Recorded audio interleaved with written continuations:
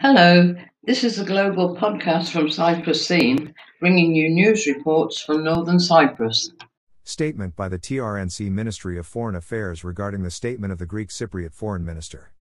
The statement delivered to the Greek Cypriot press by the Foreign Minister of the Greek Cypriot administration of Southern Cyprus regarding the so-called confidence-building measures package, which was portrayed as an opportunity not to be missed for Turkish Cypriots, is simply an indication of insincerity.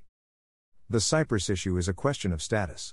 The essence of the Cyprus question lies in the international community's treatment of the Greek Cypriot side as the state and the representative of the whole island, and the Turkish Cypriot side as a community in that state. Encouraged by this unjust treatment, the Greek Cypriot side's only aim is to use the so-called confidence-building measures to conceal the essence of the issue and to sustain its comfort zone bestowed by the status quo.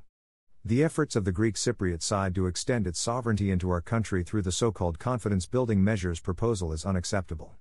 On the other hand, the Turkish Cypriot side supports cooperation in various areas designed on the basis of the sovereign equality of the two states. It is an undeniable fact that today there are two states on the island and the Turkish Republic of Northern Cyprus is the sole competent authority in the territories under its absolute sovereignty.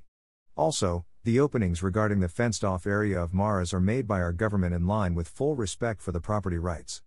The TRNC state is the only counterpart of both the Greek Cypriot administration of Southern Cyprus and the United Nations on this matter and on other similar matters. We would like to re-emphasize that handing over our sovereignty in the fenced-off area of Maras, which is part of our territory, is not an issue open to discussion. Source: TRNC Public Information Office.